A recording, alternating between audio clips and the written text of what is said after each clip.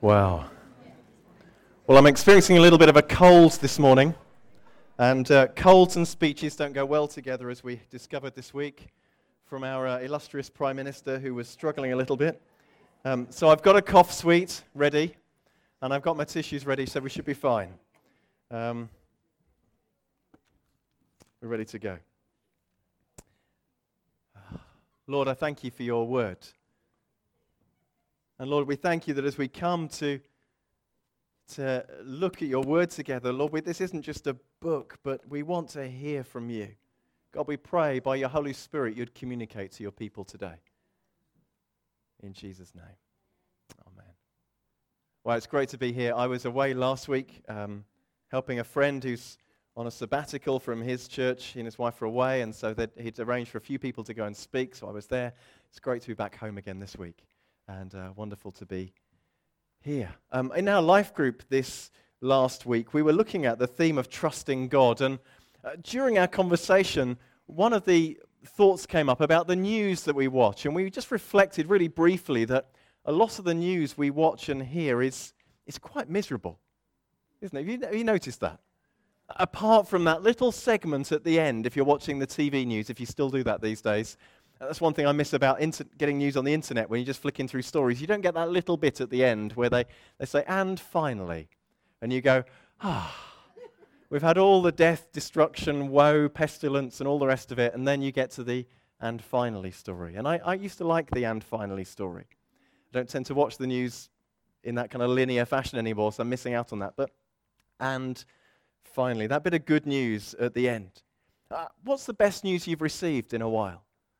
Maybe a job offer, maybe someone wrote to you through the post, you got a letter through the post, and you thought, wow, a letter. I've not had one of those for years.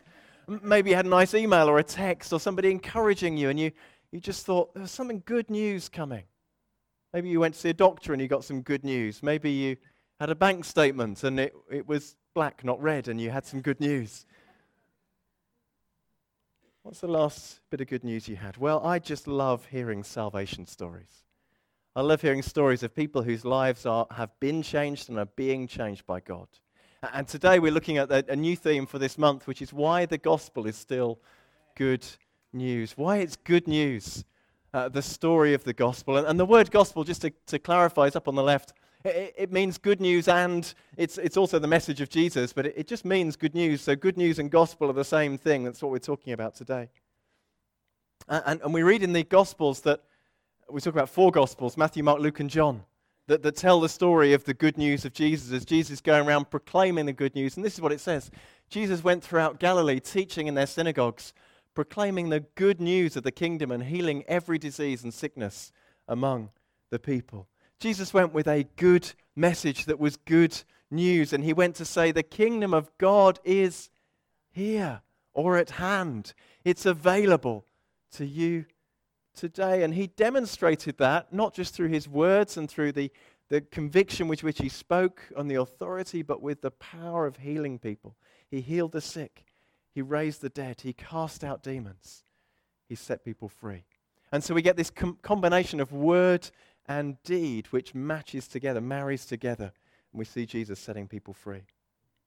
I don't want to focus on this passage. I want to focus on one passage from 1 Corinthians. And if you've got a Bible, you might like to turn to it.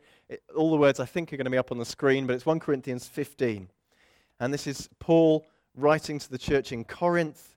Paul's one of the early Christian teachers, leaders, apostles. He's going around planting churches. And this is his letter to a church that's in trouble. The church in Corinth is in a bit of a mess, and things are upside down. People are behaving in ways they shouldn't be.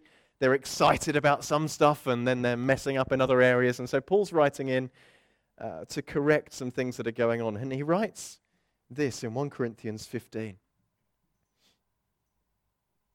Now, brothers and sisters, I want to remind you of the gospel I preached to you, which you received and on which you've taken your stand.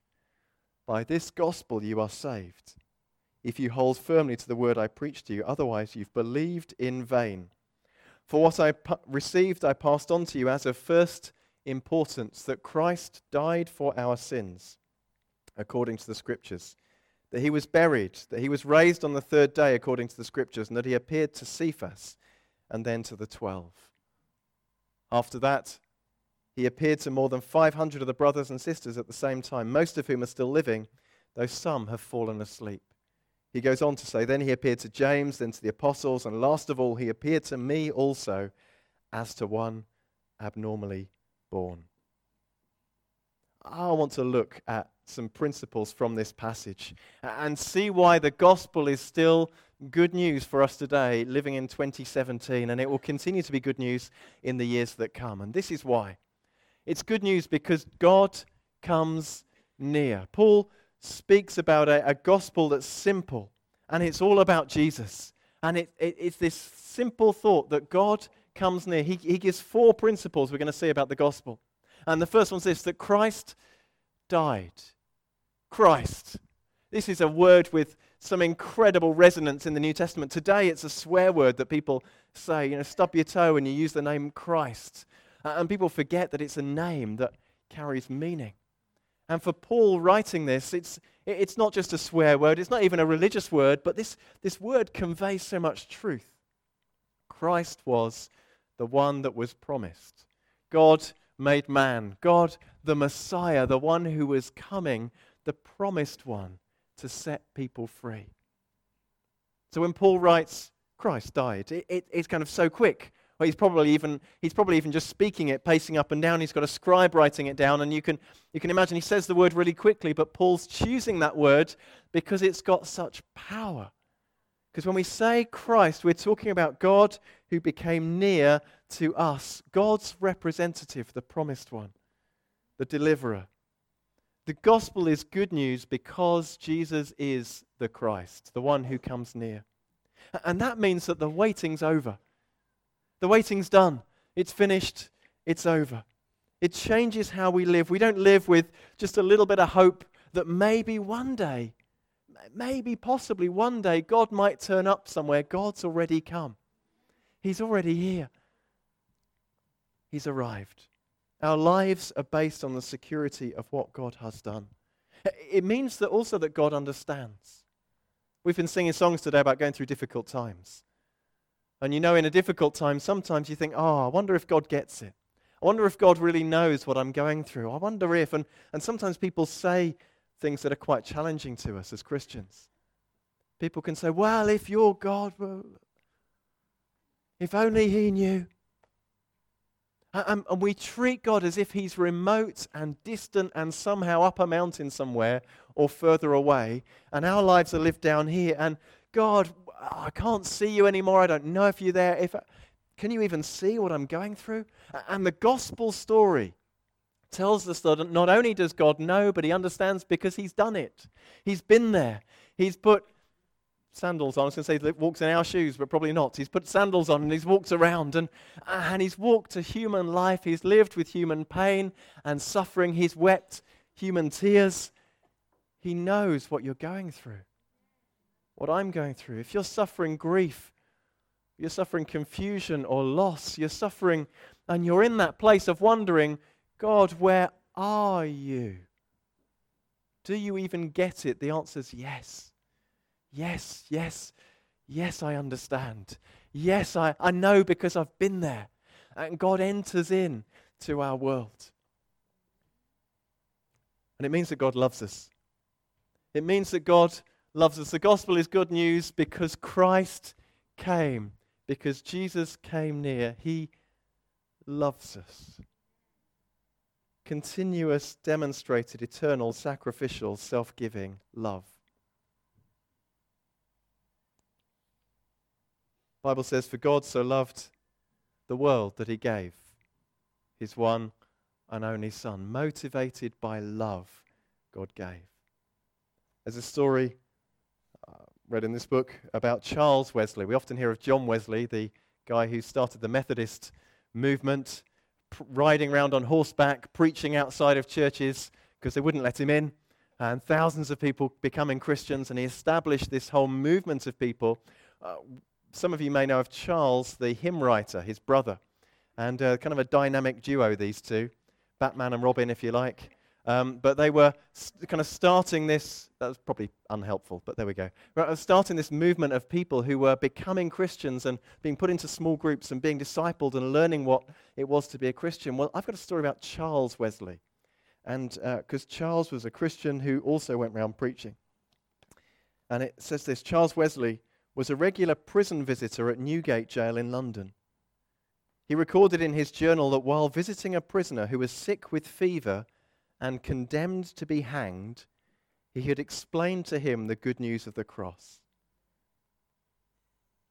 I told him of one who came from heaven to save lost sinners, and him in particular. I described the sufferings of the Son of God, his sufferings, agony, and death. He listened with all the signs of eager astonishment. The tears trickled down his cheeks while he cried, "What? Was it for me? Did God suffer all this for so poor a creature as me?" On the morning of the hanging, Charles went to meet the death cart as it drove towards the gallows. There was a large crowd there, and they were taunting the prisoners. When the prisoner saw Charles, the guest preacher noticed that he smiled with the most composed, delightful countenance I ever saw. Charles mounted the death cart, and he and all the prisoners sang together, "Behold the Saviour of mankind, nailed to the shameful tree. How vast the love that him inclined to bleed and die for thee. 'Tis done, the precious ransom's paid. Receive my soul," he cries. See where he bows his sacred head. He bows his head and dies. A guilty, weak, and helpless worm, into thy hands I fall. Be thou my life, my righteousness, my Jesus, and my all.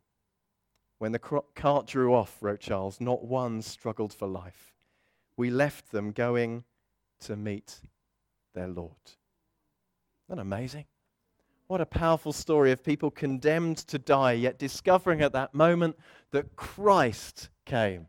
That they weren't left out, but that one came for them. The story goes on, and Paul says that Christ died for our sin, and the gospel's good news because sin is dealt with. Sin's dealt with. The sin of those guys condemned to die, and our sin too. I think if we were to do a poll and ask people, what's the biggest problem in the world today? What is it? People might perhaps rightly think about the environment and the damage that's been done that will potentially wreak havoc in generations to come, and people are concerned about that. People might think of the president of the US and the premier of North Korea and their saber rattling that's going on. They might say, well, there's some problems there politically. People might look at the economy or housing and say, well, there's some issues in our society. They might look at crime or disease or suffering or war. But I don't think the biggest problem's out there. I think there's biggest problems in here. And it's in here in every single person. And it's the tendency towards sin. It's the tendency to say to God, up yours, I'm doing it my way. I'm going my way. To stick two fingers up at God and to live our own life our way and do what we want. And I think that's the repeated problem of society today. And it's the biggest problem we face. Paul writes, this same guy writes earlier on in the book of Corinthians, and I haven't got this verse for you, but it's 1 Corinthians 1:23. And Paul writes this, that the cross, what he's talking about now, he says, Jews demand signs and Greeks look for wisdom, but we preach Christ crucified, a stumbling block to Jews and foolishness to Gentiles. It was a stumbling block to the Jewish people because they couldn't believe that the Messiah could die. It was foolishness to the Greeks, the Gentiles, because they couldn't believe that God could come in the flesh. So they're kind of both stuck, really, on this whole thought. And because the flesh was bad to the Greeks, and to the Jews, the Messiah, the promised one, couldn't die. And so to preach that Jesus is the Messiah, the Son of God, come in the flesh and that he dies is a stumbling block and foolishness to the Jews and the Greeks that Paul's preaching to. I don't think that's the biggest problem today. I don't think it's the biggest scandal. I think the scandal is to stand up and say, Jesus died for our sin. Because people look in their own hearts and they go, sin? Me? No, not me. You must be thinking of somebody else. Surely this applies to somebody else, somebody really bad. Somebody who religious people, maybe Jesus died for their sin, and that's not the case because this passage tells us that Jesus died for our sin, for everybody. The gospel is good news because it's an antidote to sin, and specifically an antidote to pride. The oldest sin of all is pride, rebellion against God, telling God that we know better, that actually I don't want to be a created being, I want to be like the Creator. It's the oldest sin of all, to pretend that we're God, to live as if we're God, to live as if we're masters of our own destiny, that we decide, that we're in charge, that I can do whatever I like, and God should just jolly well get on with it and like it too. And I've lived my life like that. And you live your lives like that at times as well. We live our lives like that because we all sin. And that's what sin is. It's saying, regardless of what God thinks, in this moment I'm choosing this course of action because I'd rather do this than live as if God is my creator. And it's the oldest sin in the book. And the gospel is an antidote to pride because it's an invitation to say, I have sinned. It's an invitation to be honest and to look inside ourselves. And perhaps for some, for the very first time, to say, I've sinned. I've chosen to go my own way. And for all of us, regularly to do this, to say, I look inside my own life and my own actions, and actually some of them are me living as if I'm the creator, not as if you are. And it's an antidote to pride. This verse, this little half a verse that Jesus died for our sin, that Christ died for our sin, shows us that Christ died for everybody's sin, that everyone's sin is dealt with. If I was, and this is another conceptual struggle for us, okay? So if I was to ask, what age do people become responsible for their sins? You might say, well, maybe 18. Maybe at 18, people know what they're doing and they're choosing to go their own way and God would hold them responsible for that. Or maybe you might think, well, maybe that's a bit old. Maybe 13. 12. Isn't there something about in the Jewish culture about a bar mitzvah? Maybe it's that sort of age, and maybe then-ish, that's a good time. So do you mean an 11-year-old doesn't know what they're doing when they're choosing to do wrong? Now this I find really hard, but if you hold a baby, a young child, even under 1, there are times when that beautiful, seemingly innocent little child, knowing what you want, chooses to go its own way. They know they shouldn't act in a certain way, and still, I know this because we've all done it. All of us were 1 once. We've done this. And the shocking truth that seems so counterintuitive, that seems wrong and even sacrilegious to say it, and I'll tell you why it seems sacrilegious. The honest truth is that all of us, the whole of humanity, is tainted by sin. That we're born into it, that there's no escape from it by ourselves. And it seems sacrilegious because we've pulled God down and we've elevated humanity up. And there's a cult of humanity where we worship ourselves, and to say that we could possibly be sinful even from a tiny age, even from birth, seems sacrilegious. It seems terrible to say that. How could you say that there's something so perfect could be tainted? But only God is perfect. We're not. And actually the truth is that every human heart is directed towards sin. And we choose it again and again and again.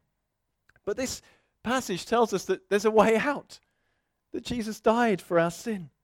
That even that pride that affects us from a young age, Jesus deals with. Now I need to move on quickly, but I want to just give you an illustration that I think is helpful.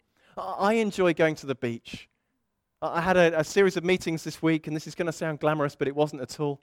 But I had to go down to Dorset for a few days, and we were staying in a YMCA property near Sandbanks, Millionaires Row. Fabulous down there. Saw Harry Redknapp's old house, and all these kind of places that you kind of can see people who spent a lot of money on their homes. And we were kind of 300 meters from a beach.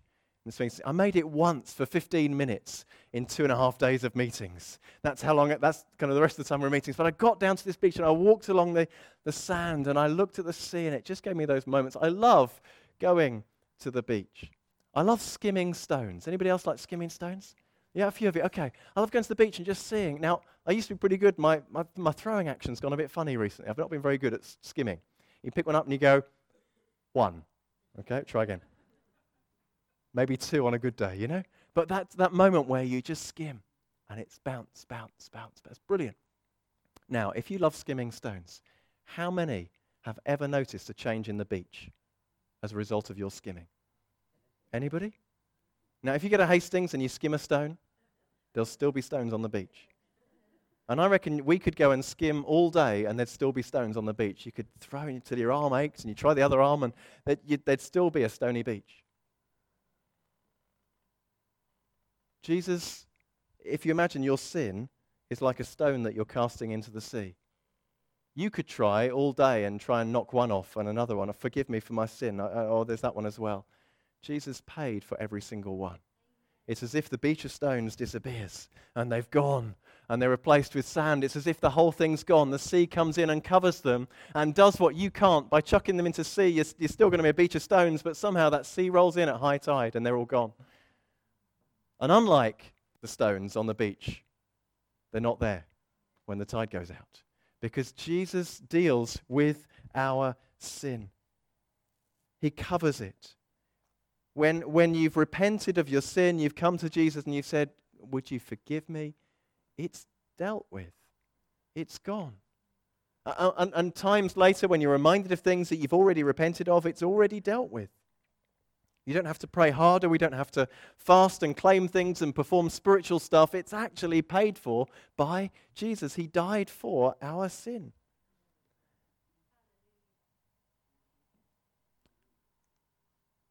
It's good news because we don't have to fear death. Paul writes, Christ died for our sin.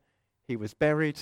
He was raised on the 3rd day according to the Scriptures. Our separation from God is over. The separation when Jesus was on the cross and cried out, my God, why have you forsaken me? When he took our place, when he took our separation, when he was put in the tomb and buried. And it seemed like the whole world went quiet. It seemed as though death had won. But actually it hadn't. And Jesus would rise from the dead. We see that in this story, this simple preaching of the gospel, that Christ came, that Christ died for our sin, that he was buried, that he was raised on the 3rd day. We see that separation from God is over. We see that burial is only temporary. We see that because he rose, we can too. Death can be many things to us. It's often spoken of as being tragic. It can be heartbreaking. We mourn and we grieve and we suffer loss, but we need no longer fear death.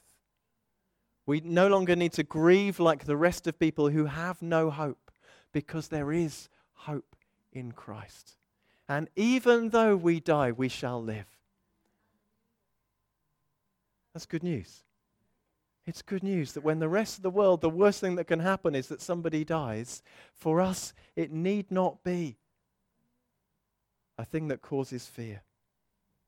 The gospel is good news because his story becomes my story. Paul goes on, he writes that Jesus appeared, having risen, he appeared to Cephas or Peter, and then to the 12, and then he carries on, then to 500 others. Jesus, in appearing, is making the gospel story, the good news, relevant and personal again. He's appearing to Peter, he's appearing to the other disciples, he's appearing to 500. Jesus makes himself known to me and to you. He doesn't hold back. Those resurrection appearances that Jesus makes, don't just verify that he rose from the dead. We can have complete, I might speak about this a little bit next week as part of my message then. We can have complete confidence that Jesus rose from the dead. But he's not just verifying that he's alive to the disciples, he's entering again to their world. He's coming again, he's showing himself to his disciples and saying, I'm here, I'm risen from the dead, I'm alive. And Jesus makes himself known to those disciples and he makes himself known to me today. Do you know, I thought I was looking for God. When I tell my story of how I became a Christian, I feature quite a lot in it. And when I listen to other people's stories of how they came to Christ, they feature quite a lot in it. But the truth is this, that actually God features quite a lot more than we do in it, because we're telling it from our perspective.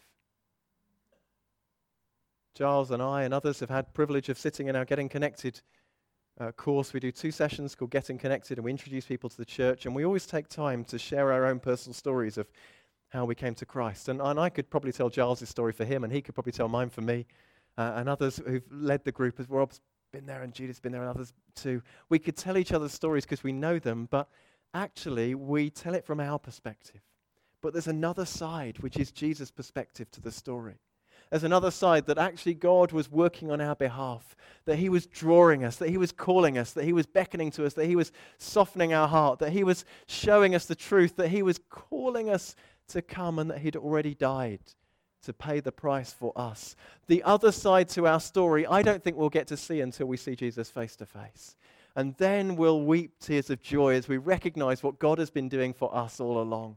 As we take our half a story to him, which he already knows, and we discover his half, more than half the story, which is the rest of his works on our behalf. When you're at your lowest, you discover that God's been at work. When you're broken, you discover that God's been at work. When you're saying, God, where are you? You'll discover that God has been at work all the time, and you take your little bit, and we'll all see the rest of the story, and I believe we'll fall to our knees and cry out to the King of Kings, that there's no name that's higher, because he's changing our lives. He's working on our behalf constantly. This little passage, if you had your Bible open, you could see that Jesus appeared to Peter, and then to the 12, and then to 500 others. He doesn't leave anybody out. He comes back to appear again to Thomas, one of his disciples who was missing at the time, and doesn't leave anybody out. He appears to us today too. Let me move on. The gospel is good news because it's simple. It's really simple. Some parts of the Bible are complicated. I'll be honest with you. Some have studied theology, you've studied the Bible, it's complicated. If you don't believe me and you think I'm just a bit of a duffer, well, that's fine. But even Peter, who's writing later on, says that it's complicated too. Peter in 2 Peter 3:16 says that Paul's writings, the stuff we're reading now, Paul says lots of powerful things that are great, and some people twist, but he says actually some of them are really complicated and difficult to understand. And that's Peter, one of the apostles, writing that Paul's stuff's a bit complicated. So if you're finding it complicated, it's okay. But the gospel is simple. Paul says this, when he's preaching this gospel, he says this is the gospel. Christ died, he was buried, he was raised, he appeared. Christ died, he was buried, he was raised, he appeared. That's simple. 4 things. You can remember those, couldn't you? I could remember those. Christ died, he was buried, he was raised, he appeared. That's the gospel message Paul's talking about. It's really, really simple. And no more work is required.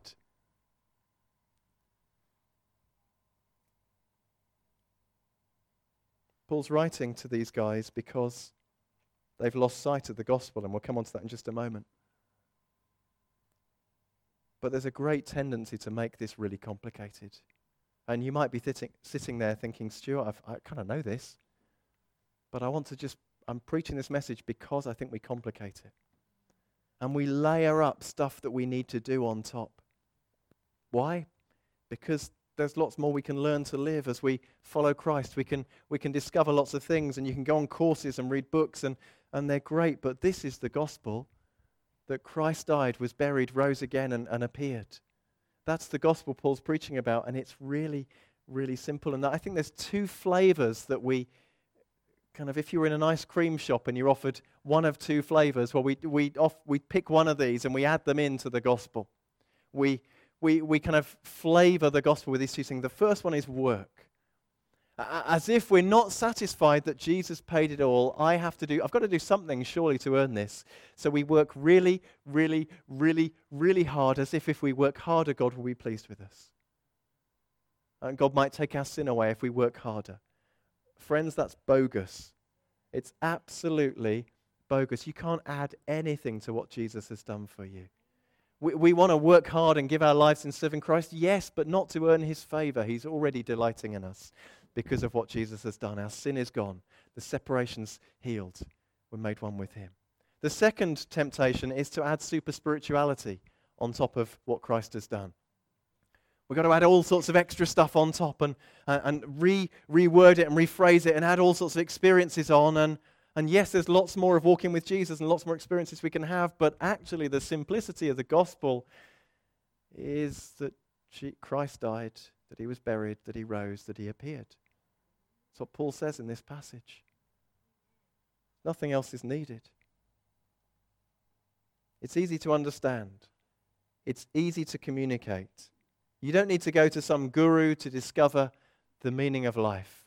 You don't need to go to discover what after 40 years of working hard, what enlightenment means. Paul tells us that Christ died, was buried, rose again, and appeared. Let me move on. There's a warning. The reason Paul's writing this is that we can forget the gospel. Now, brothers and sisters, I want to remind you of the gospel I preached to you. Corinth, the place Paul's writing to, is an exciting place to be. Some of us would have loved it. It was exciting. There were miracles, there were healings, there was people using spiritual gifts in the meetings and people speaking in tongues and other languages that they're not learned, given to them by the Spirit. And some over there would speak a bit louder. And then there's someone over here would speak a bit louder. And they're just kind of this chaotic. And some people would have prophecies, words from God, and they'd all be going at the same time. And it was just absolute chaos, so much so that when that came to communion, people were bringing their own food as they did to share a meal together. And some people were getting drunk. There was that much chaos going on. And some people would have enjoyed the kind of looking in and going, wow, if this is church, I want some of this. None of this sitting down business. That's just full-on carnage. Let's go for it. It's like a festival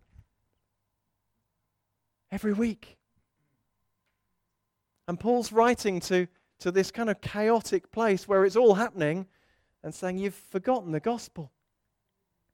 I want to remind you of the gospel.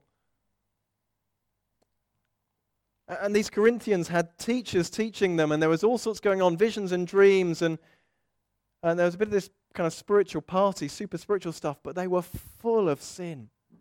Full of sin because pride, the most original sin, the ancient of sins, had entered into their hearts. And they'd lost the gospel. They needed to remember that Jesus died for their sin.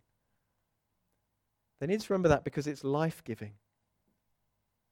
Do you know, the reason I'm sharing this message today is because I want us to have confidence in the message we share, but I also want it to have a relevance in our lives.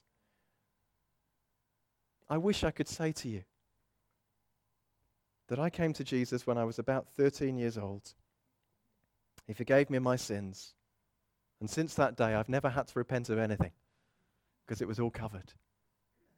I wish I could. Because I don't want to, stood here right now, I don't want to sin. I don't want to put myself above God, but I know that in about an hour's time, maybe I will again.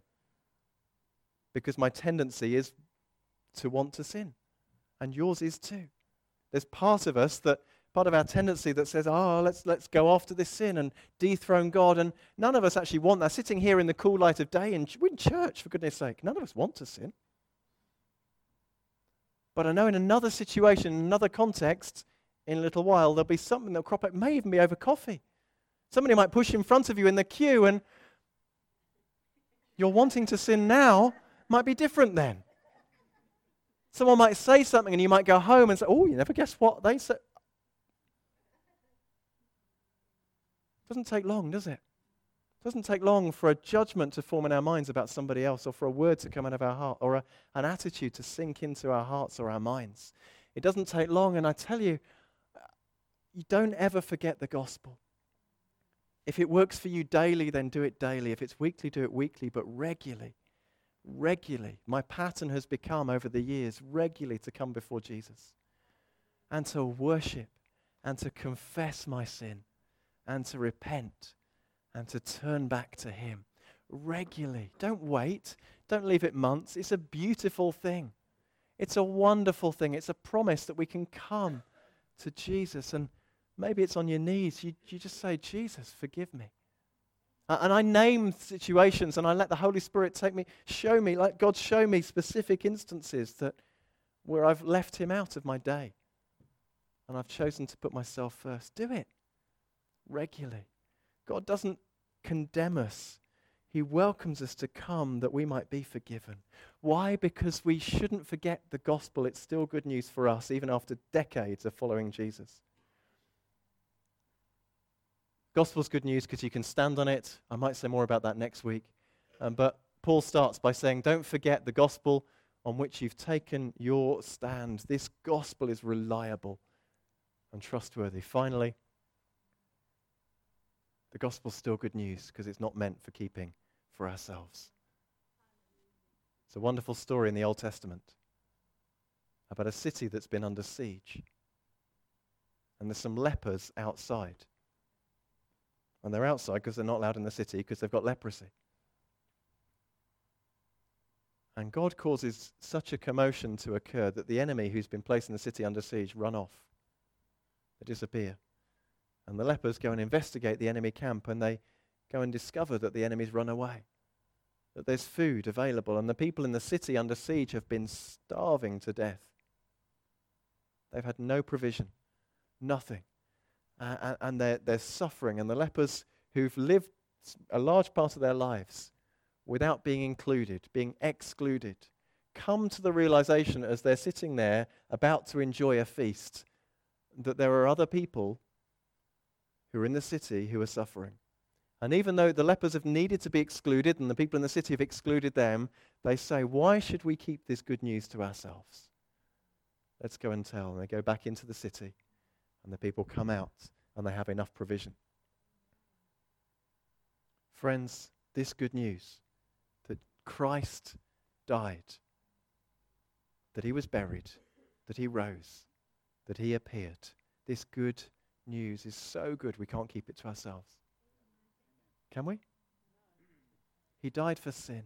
Mine, yours, and that of humanity. So let's remember the gospel. Let's recount it. Let's tell the story of Jesus finding us. Please stop pretending you haven't sinned. I'm saying this to myself as well. Let's just stop the whole pretense. We have. We do. But let's not judge it. Let's not grade it. Let's not look at other people's sin and go, well, that's a really bad one. I'm glad I'm not like them.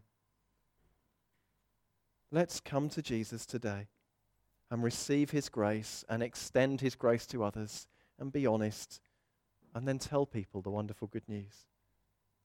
Let's pray, shall we?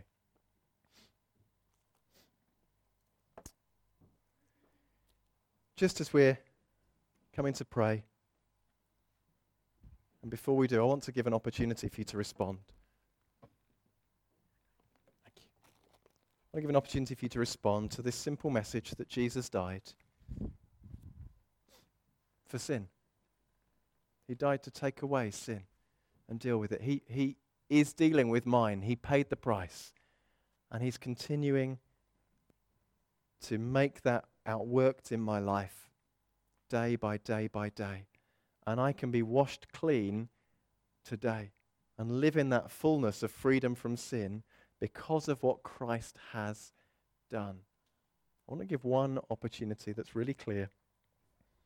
If you haven't yet said to Jesus that you want to make use of his death for your sin, if you want a brand new start for the first time and you want to say, Jesus, I want to follow you, then I'm going to ask you to make that decision now. To say, yes, I want to follow Jesus. I want you to take away my sin. And I'd like to pray a simple prayer that you can follow along with. If that's you,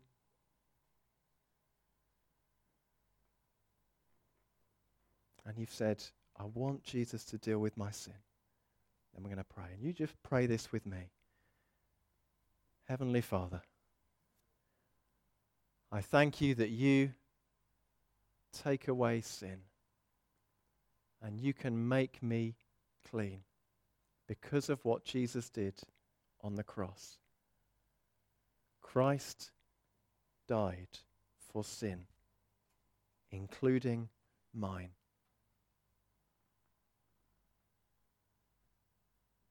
I confess my sin. I need your forgiveness. I want a new start in life. I thank you, Lord Jesus, that you give me life. And I receive that life today. I turn from my sin. I turn towards you. I want to be born again. Amen. If you prayed that prayer, I'd love you to come and speak to me afterwards. Not just to encourage me that God's at work, but I'd love to pray with you and give you a particular resource that we use to just share with you. Father, I want to just pray for all of us as well. For all of us who are touched today by your Spirit's work in our meeting together, that where you've highlighted weakness or sin in us, Lord, I thank you that you are able to deal with that. You have paid the price. And I pray, Lord, that as we were singing earlier about coming on our knees before you and giving everything, Lord, that process today would be simply outworked. Not complicated, but simple. That you'd forgive us of sin. We thank you that you will. We thank you that you have. Lord, that we would be able to live in the gospel today. That if there's fear of death that's come into anybody's life, they would be set free in the name of Jesus. In Jesus' name. If there's patterns of sinful behavior that have been built up over years, Lord, that they would be broken in Jesus' name. And we pray, Lord, that where pride has taken hold, or stubbornness, or there's a root of something in our lives which is causing us again and again to get stuck in the same pattern, Lord Jesus, that you would break that. Because we don't want to be stuck in sin. We don't want to be stuck in rebellion against you or in fear. And so, Jesus, we pray for you to break through in people's lives today. Amen.